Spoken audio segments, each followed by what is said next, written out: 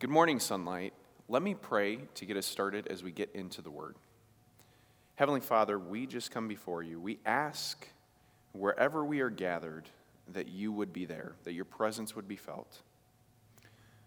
God, as we look at Luke chapter 7 today, we're going to see different characters and how Jesus responds to them. Help us to have soft hearts to what your word says.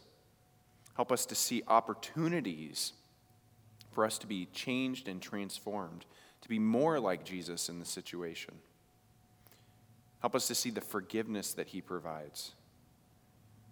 Help us to see opportunities in our neighborhoods, over Thanksgiving, opportunities to gather with families and friends, and be able to see ways that we can be like Jesus to those we're around. We pray all this in Jesus' name. Amen. My name's John Mueller. I'm the lead pastor here at Sunlight Community Church. I would like to welcome you here to our Sunday morning online service. Today we're going to be in the Gospel of Luke.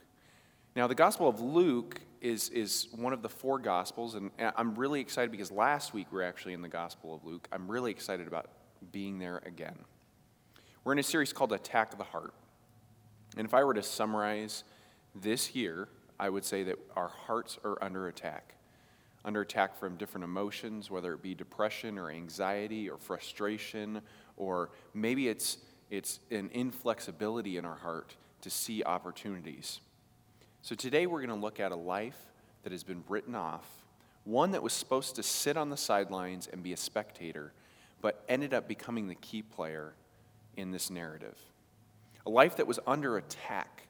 And they were under attack because of their pursuit of Jesus. So as we pursue Jesus in this time, we might be under attack from the outside, from others. It may look differently than we think. Maybe we just need to adapt to what's going on. So if you have our app, you can click the header at the top of the app, top of the feed, and you'll have the notes from this morning. You can do that on another device as you're watching online, and you'll be able to look at that and follow along with that. That also has what is considered our online bulletin, you might say, or how you can connect in different ways and different announcements about what's going on. Today we're going to talk about something, and I'm going to pose a question, and that question you'll get the answer to today. How large is your debt? Now, I'm going to ask a few questions, and some of these you're going to feel really comfortable answering. But we'll see in a few seconds that you won't feel as comfortable. So how many of you, the first thing that you went into debt for was a car? How many of you? How many of you was it a house? Maybe you have a mortgage. How many of you it was a house? How many of you have never been in debt? Now comment below, where this is online, comment below, tell us what it was. Which one of those three categories do you fit in? Financial debt, though, is sometimes an awkward thing. You might be okay with talking about those questions, but we really don't like talking about our financial debt. Those questions might make you feel comfortable answering, but how about these questions? How much is left on your mortgage? You know exactly, like how many dollars is left on your mortgage? How much do you have in credit card debt? What do you owe on your car? Now that's a bit more awkward, right? It's a little bit different than just saying general things about debt. Because many people have mortgages or many people have car payments. But getting down to the nitty-gritty of what debt we have becomes awkward. And it's the same with sin. We're in this endless competition to hide our sin, to say our debt is low.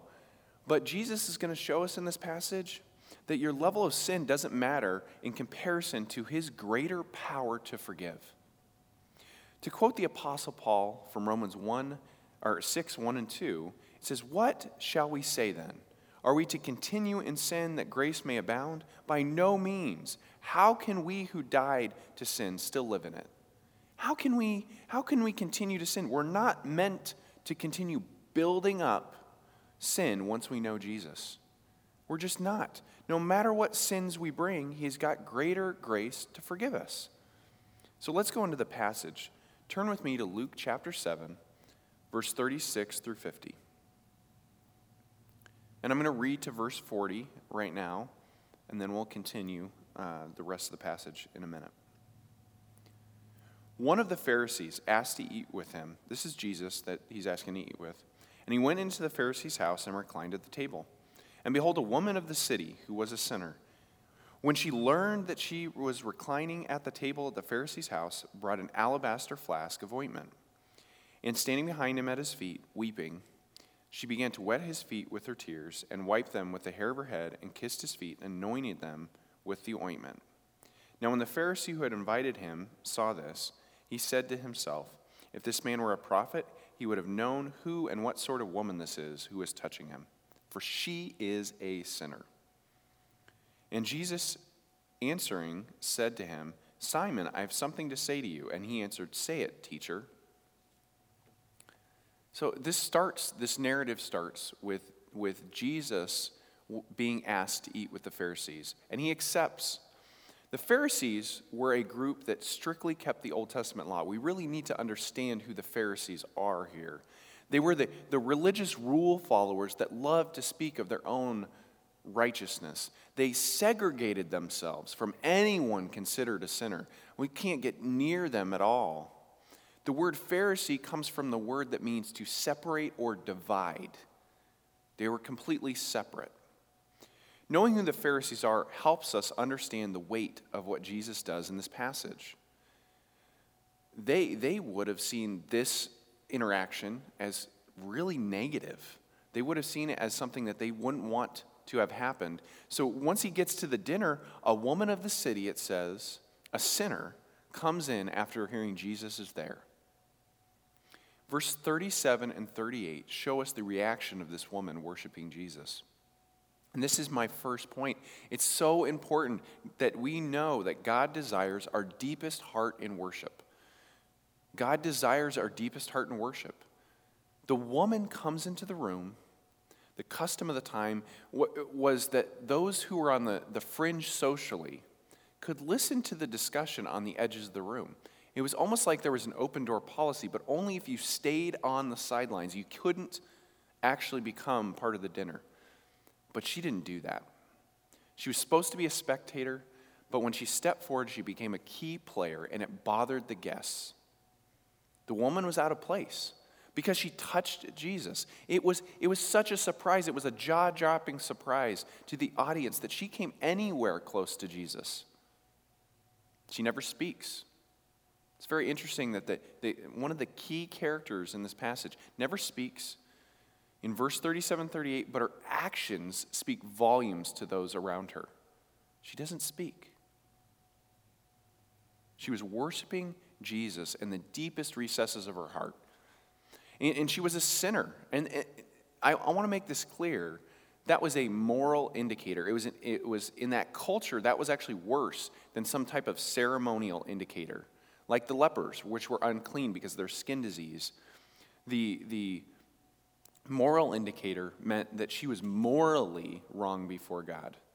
But the lepers were ceremonially unclean. She weeps and her tears cover Jesus' feet. Tears of joy, tears of repentance.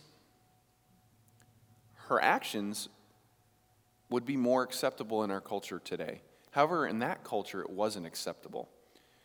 If you notice, she wipes Jesus' feet with her tears. Or it wipes her tears with her hair. She pulls her hair down, and when she does that, putting down the hair in the presence of anyone but her husband was grounds for divorce, according to Jewish teachings. She kisses the feet of Jesus over and over again. She doesn't care for what else is going on around her. That's where our worship needs to be. The word used for kiss here is the same used to describe when the prodigal son comes back and the father kisses the son. It's an intense showing of a great affection. She's responding to being accepted after so much rejection in her life. There's so many things that we can be rejected by, but Jesus is there waiting for us with forgiveness.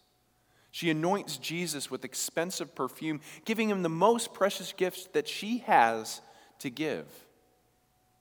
At this point, can you imagine after I said the Pharisees They literally were the people that separate and divide. They're going to have some issues about what's going on. Specifically, we have here Simon's thoughts in the passage. If this man, if Jesus were a prophet, he would have known who and what sort of woman this was that was touching him, for she is a sinner. That's kind of important, right? How do we know Simon's thoughts? And I have to admit, we know Simon's thoughts because Jesus shows that he is God because he knows Simon's thoughts. He knows what he's thinking. He knows how the Pharisees think. So Jesus decides to respond. He responds to the unspoken, rude, and sinful thoughts. And Simon lets him. He says, "Teacher, speak it. Tell me, speak it." And I don't imagine Simon was really ready for what was going to happen next, because I don't know if he would have been so easy to respond there. He was cold-hearted. He had no grace for the woman.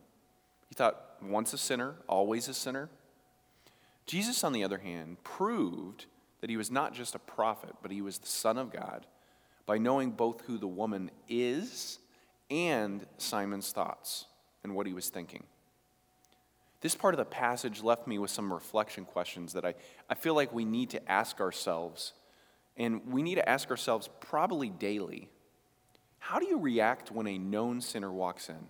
Someone you know is in sin currently. Do you feel that you have to confront them, or do you leave it to others? Do you only see the sin instead of the person? You know, sometimes we talk about seeing the person and not the sin, but really it goes the other way around. We tend to see only the sin instead of the person. So when someone you know is struggling, do we root for the sinner who turns to Jesus, or do we question their authenticity? Are they real about things, or is this just, they'll change overnight. It's just going to go back to normal, whatever normal is? Do we question that? God desires our deepest heart in worship. And part of that is encouraging others and pursuing others to follow Jesus in whatever situation they're in through repentance. This woman did that. And we're going to see what Jesus thought about that. Let's continue. Take your Bible and go to Luke chapter 7, verses 41 through 50, where Jesus is talking back to Simon with this short parable. A certain moneylender had two debtors. One owed 500 denarii and the other 50. When one could not pay, he canceled the debt of both. Now, which of them will love him more? That's Jesus talking. So Simon answered, "The one, I suppose, for whom he canceled the larger debt." And he said to him, "You've judged rightly." Then turning toward the woman, he said to Simon, "Do you see the woman? I entered the house. You gave me no water for my feet, but she has wet my feet with her tears and wiped them with her hair. You gave me no kiss, but from the time I came in, she has not ceased to kiss my feet. You did not anoint my head with oil, but she has anointed my feet with ointment. Therefore I tell you, her sins are many, are forgiven, for she loved much. But he who is forgiven little loves little." And he said to her, "Your sins are forgiven." And those who were at the table with him began saying among themselves, "Who is this? Who is this that even forgives sins?" And then he said to the woman, "Your faith has saved you. Go in peace." There is a lot going on here. Jesus starts with a mini parable about a debt. Two people owe money. One is 50 days' wages or 10 weeks' wages. The other is 500 days' wages or 100 weeks' wages. One debt was 10 times worse from the looks of things. The person that they owed money to forgave the debt. It didn't matter if it was the small one or the large one. And then Jesus comes with this question. And this was kind of a trap, because he's trying to catch Simon in being a Pharisee, in relying on his own righteousness. Jesus said, "Who loves him more? Who loves the person that forgave the debt, the moneylender?" Simon answers, and I've never heard someone say, "I suppose," without hesitating. So he hesitantly says, "I suppose for whom canceled the larger debt." I think he knew what Jesus was trying to say, and I think he stepped right in to where Jesus had caught him. So I have a question. How aware of how great your debt is? How aware are you of how great your debt is? Simple as that. Are you aware of it? The woman and Simon seemed to know. They knew where they were at. I don't think there was any question of who was what person in the parable. That's what leads me to my second point. God's grace through Jesus pays our debt. It's through Jesus that our debt is paid, and that is the debt of sin. Let me break down the parable a little bit. First, the woman and Simon have debts they couldn't pay. One was more religious and following all the ceremonial law, and the other one wasn't following any of it, and we're not really sure why they called her a sinner. There's many different conclusions that can be drawn from that. The moneylender in the parable is God. The debt is sin. The Pharisee owes less. The woman owes more. Forgiveness of debt is forgiveness of sins. Forgiveness generates the woman's response. She loves because she's been forgiven much. Jesus' point here that I think we all need to hear is that both Simon and the woman couldn't pay their debt. They couldn't pay it. Simon and the woman couldn't pay their debt. They were both broke and broken. Jesus in verses 44 through 46 breaks down the problem we all have. We can pursue our own way, earning our own destiny, eternal destiny. We can look good on the outside, be focused on our own glory. Pride comes before a fall would be a good description of Simon here. We try to use different currencies to get to heaven. Simon had a couple of these, and many of us have one or the other. So let me describe these. Some try the currency of integrity, and they say things like this: I'm the only honest person I know. I must be good enough. And that's how they try to earn their way to heaven. And they're earning their way because they're people of integrity, so why wouldn't God accept us? But Jesus is nowhere in the picture. And Jesus is the one who paid their debt. Some try their domestic currency. And I think domestic currency, you might say something like this: while everyone else's life is rated R or worse, I have a G-rated life. I'm faithful to my wife, I spend time with my kids, and that's all I think I need. And so you have this perfect domestic life, but in reality, there's other parts of sin and struggles that you have, and you think you can earn your way to heaven because this is what you did in that area. Still others might use something like social currency. Social currency sounds like this: I give to the needy, and I volunteer to the homeless shelter, and I raise money for the pregnancy center. There should be more people like me that I know, and I know heaven needs me. Well, you can do all those things and not know Jesus and not repent of your sin. You can do those things. Are there people that are generous that don't know Jesus? Yes. Are there people that do good things but do not know Jesus and have not repented of their sin? And they're doing it for themselves. And that's what that currency looks like. Or you can get caught in what I would say is the most dangerous currency. It's the quicksand of currencies. It's church currency. And you might say things like this: I live at church. I'm in every group I possibly can. I volunteer twice a week. I am good. I must be accepted. But if we can learn anything from this passage, if we can learn one thing, God does see these things, but our individual morality still leaves us broke. We're still broke. The woman knew this, but I can tell you Simon didn't seem like he knew it. The woman knew this, and God paid all she owed. We can realize we can never be good enough like the woman, and she did while she was crying tears, repenting for chasing her own glory. The same tears that turn into joy. Jesus makes it clear Simon was trying to earn his way. He knew he was the 50 sinner versus the 500 sinner. So how do you see yourself? Are you the 50 denarii sinner, just kind of a sinner? Or are you the 500 sinner that realizes there's no other way except through Jesus? You can't earn back that debt that needs to be paid. Verses 44 through 46 also show us that Simon did less than he could have done for Jesus. Jesus tells him, "You didn't wash my feet. You didn't greet me with a kiss. You didn't anoint my head with oil." To contrast, the woman came to Jesus and showed respect. Those were things that would happen at that time. You know, you think about washing feet. And I don't know, now our culture, we would never wash feet, right? We have socks, we have shoes. Sometimes we wear flip-flops at the beach, you know?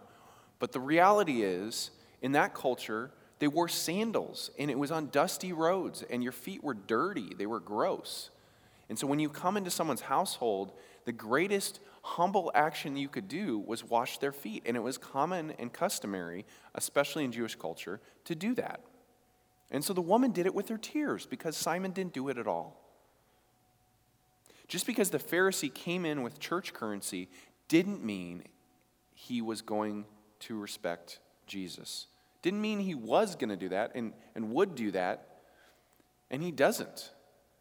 And so that leaves me with another question. Are we doing less than we can do for Jesus? Are we just kind of sitting partially in? We're not doing everything we can for Jesus? Which leads me to my third point. God forgives the humble. God forgives the humble. Super simple. God forgives the humble. Jesus shows raw authority here. When Jesus touches our life, he is the one that we should be doing the maximum for. We should do more than the minimum, right? When we're closer to Jesus and his forgiveness, we recognize our sin. We realize that we're at fault and we have a debt that needs to be paid, and it's paid through Jesus. God honors the humble and he forgives them. So are you like Simon and self-righteous, or are you humble like the woman? Love towards Jesus is the evidence of an awareness, a reception, and a response to previous forgiveness. Jesus does what only God can do here. And he says, "Your sins are forgiven." What do the people do? They start asking, "Who is this guy?" Of course they're asking, "Who is this guy?" Because in that culture, the only one that could forgive sins was God. And so he's there, and they're like, looking around, who is this guy? It's impossible to be neutral towards Jesus. You have to take a side. You have to take a position. You have to do something. It's not like other things in this world. Like, I mean, you could take a position on whether Star Wars is good or not, or if you've ever seen it or not, or if you've ever seen Lord of the Rings or whatever, but that doesn't matter because you don't really have to take a position on that. You do have to take a position on Jesus. It's impossible to be neutral. It's either one end or the other. Our faith, though, in Jesus brings salvation and peace. The woman's actions show she had no bounds to her worship of Jesus. Faith saved her.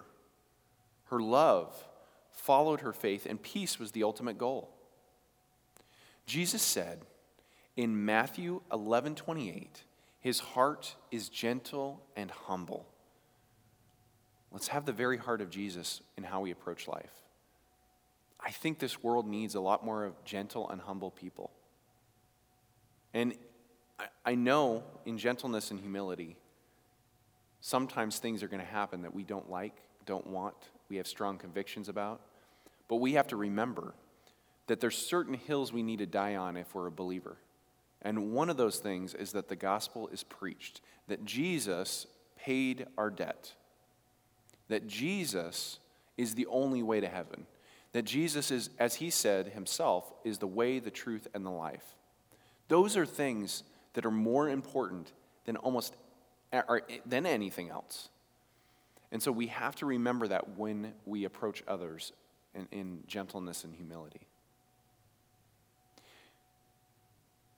Do we really love him? And I'm talking about Jesus. Do we really love him? Do we see our weakness? Do we see how, honestly, just 1 year that's been very different. Do we see how many of us are weak right now? Do we see our weakness? Do we see how much we need Jesus' presence in our life and his empowerment, his encouragement to stir up our soul? Do you come to him for salvation, restoration, strength, and encouragement? Do we do that? Are we doing that? It's so easy right now to think, I only need this sometimes, or I don't like watching something online, or I don't like this, or I don't like that. And I have to say, this year is the year of not your preference. That just seems like what's happening. No one's getting what they would have preferred to happen. The few maybe are really excited. And there's a majority of people that for whatever reason are just wanting whatever's going on to end. And I would tell you this, the woman that came in to worship Jesus didn't care what was going on around her. Honestly, didn't care who was in the room. And didn't care about how she would be perceived. She just worshiped from the deepest part of her heart. So I have a question for you. Are you like the woman who worshiped from the deepest part of her heart, even though she was under attack from others? Can you imagine being in that room? And she comes in, she throws herself at Jesus' feet, she's crying, she's weeping, she's wiping his feet with her hair, she's pouring the perfume on her feet, and everyone is in the dinner party is turning and whispering like, who does she think she is? What is she doing? Why is she doing that? And it's almost like this gigantic gossip circle of like, why? How could she ever do that? There's a ton of judgment from the crowd, and yet she still worships. Or are you like Simon that does the bare minimum in your worship of Jesus? He just kind of, I'll have Jesus in the room, but I'm also not going to wash his feet. I'm not going to greet him. I'm not going to do the things that were customary. I'm not going to honor him. You know, I'm ashamed to say that there are moments of minimum that invade my life, much like Simon's life. Because the profile of a Pharisee is a person that's religious and uses church currency. And that can be very easy for a pastor. I mean, every week I get to study God's word. It's so exciting, I get to. And it can just become something that, I earned this. The problem with that is, even though we are called to be in God's word, when we're using that as church currency, that's when there's a switch that's flipped. If we're doing it longingly, like the woman was when she came to Jesus, she longed to love Jesus just at the base part of who she is. And sometimes that means getting away and being in the word, or getting away and being in prayer, or if your life is super chaotic and all the kids are home from school, getting an opportunity that you get to take a walk and do a prayer walk or something like that. And since it's easy as a pastor to use church currency, it's not accepted though. Only the blood of Jesus is accepted for forgiveness for sins. So I'm going to close with the question I started with. And I think this is the question we need to answer if we're going to continue to pursue and follow Jesus while our hearts are under attack. How large is your debt? How large is your debt? What does it look like? What has God saved you from? And maybe you actually want to comment below and just be like, God saved me from this. Whatever God saved you from. Whatever sin was a struggle before. But I'm going to add one more question, and this is the even more important question. Who paid your debt? Who paid your debt? Who paid your debt? And I hope I've made a case here this morning that it's not you. If it's you, and you think it's you, then you're probably headed in the wrong direction. In fact, you are headed in the wrong direction. Jesus' blood paid it all. I think of the hymn, Jesus paid it all, and then the next lyric goes, all to him I owe. And that's what we owe. We owe that. But Jesus paid it already. And that's our response. So what? Why does this matter? And why does this matter we're doing church online. Why does it matter now? Because you're watching this in your home. or at a friend's house, or at someone else's house, or maybe you're out somewhere, you could be out watching on your phone. So what? Because God desires our deepest heart in worship. It doesn't matter the place. It matters that he has our hearts. His grace through Jesus pays our debt. It is only through Jesus that our debt is paid. And until we realize that and live based on that fact, we're going to struggle with all those currencies. We might have a ton of integrity, or we might really be good at home. We might have a great domestic currency. Or maybe we have good social currency. We're always doing something in the community. Or maybe we're always at church Bible studies and everything. Those are all good things, but they still leave us broke without Jesus. Because his grace, God's grace, through Jesus pays our debt. So when we're under attack, that's what we're worshiping, is the fact that Jesus paid our debt. And everything we have, all to him I owe. And then lastly, so what? God forgives the humble. God forgives the humble.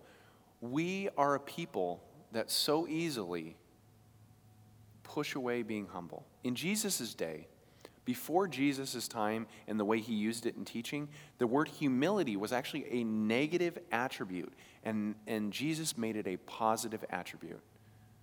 Because humility is realizing that maybe you don't know. You know, I've had professors in school go, I don't know. I'm going to try to find out for you, but I don't know. It's the most revealing thing when, as a believer, sometimes I can say, I don't know, but I'm going to go in the Word and I'm going to look. I'm going to try to figure out what God's saying in this passage or that passage or what's going on here. And God forgives the humble. Look at the woman.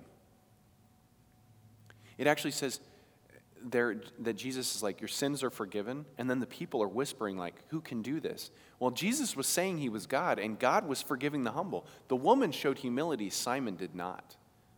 Simon said, if he's a prophet, why would he be around? He was saying he wasn't even a prophet, and then Jesus proves that he's God. God forgives the humble.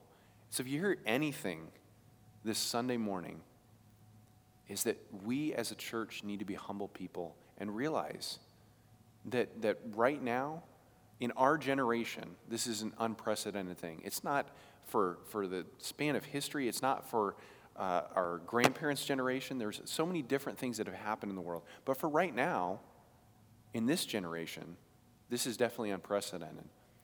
And we need to be more humble with how we approach things. God forgives the humble. So let me pray as we close this part of our service. But I want to encourage you afterwards. There's some questions that we're going to post in the feed. Look at those questions. Probe your heart.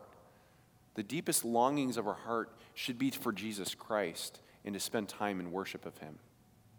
And one of the ways we can worship him is by doing things like being humble and approaching things that way. So let me pray. Heavenly Father, help us to be a church filled like this woman that walks in the room and just has the humility to just worship and worship at Jesus' feet while everyone around her is saying things like, how dare she? Why is she this way? What is she doing? I can't believe she's in here. God, let us put blinders on.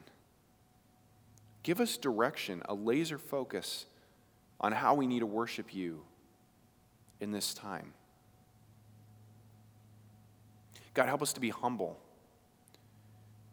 Even outside the church and inside the church, we all have differing opinions about a lot of issues, and it seems like we forgot about the responsibility and the ability to agree to disagree, to respectfully disagree with someone. And so, God, we ask that we as a church would be humble enough to realize what is most important and what your word says is most important. Allow us to have the deepest part of our hearts pursue you in worship. Let us realize that Jesus did pay it all and that we can jump off the treadmill, jump off what might be called the rat race, and pursue him at the pace that we can. Allow us to love Jesus like the woman did. We say all this in Jesus' name. Amen. Thank you, Sunlight. See you next Sunday.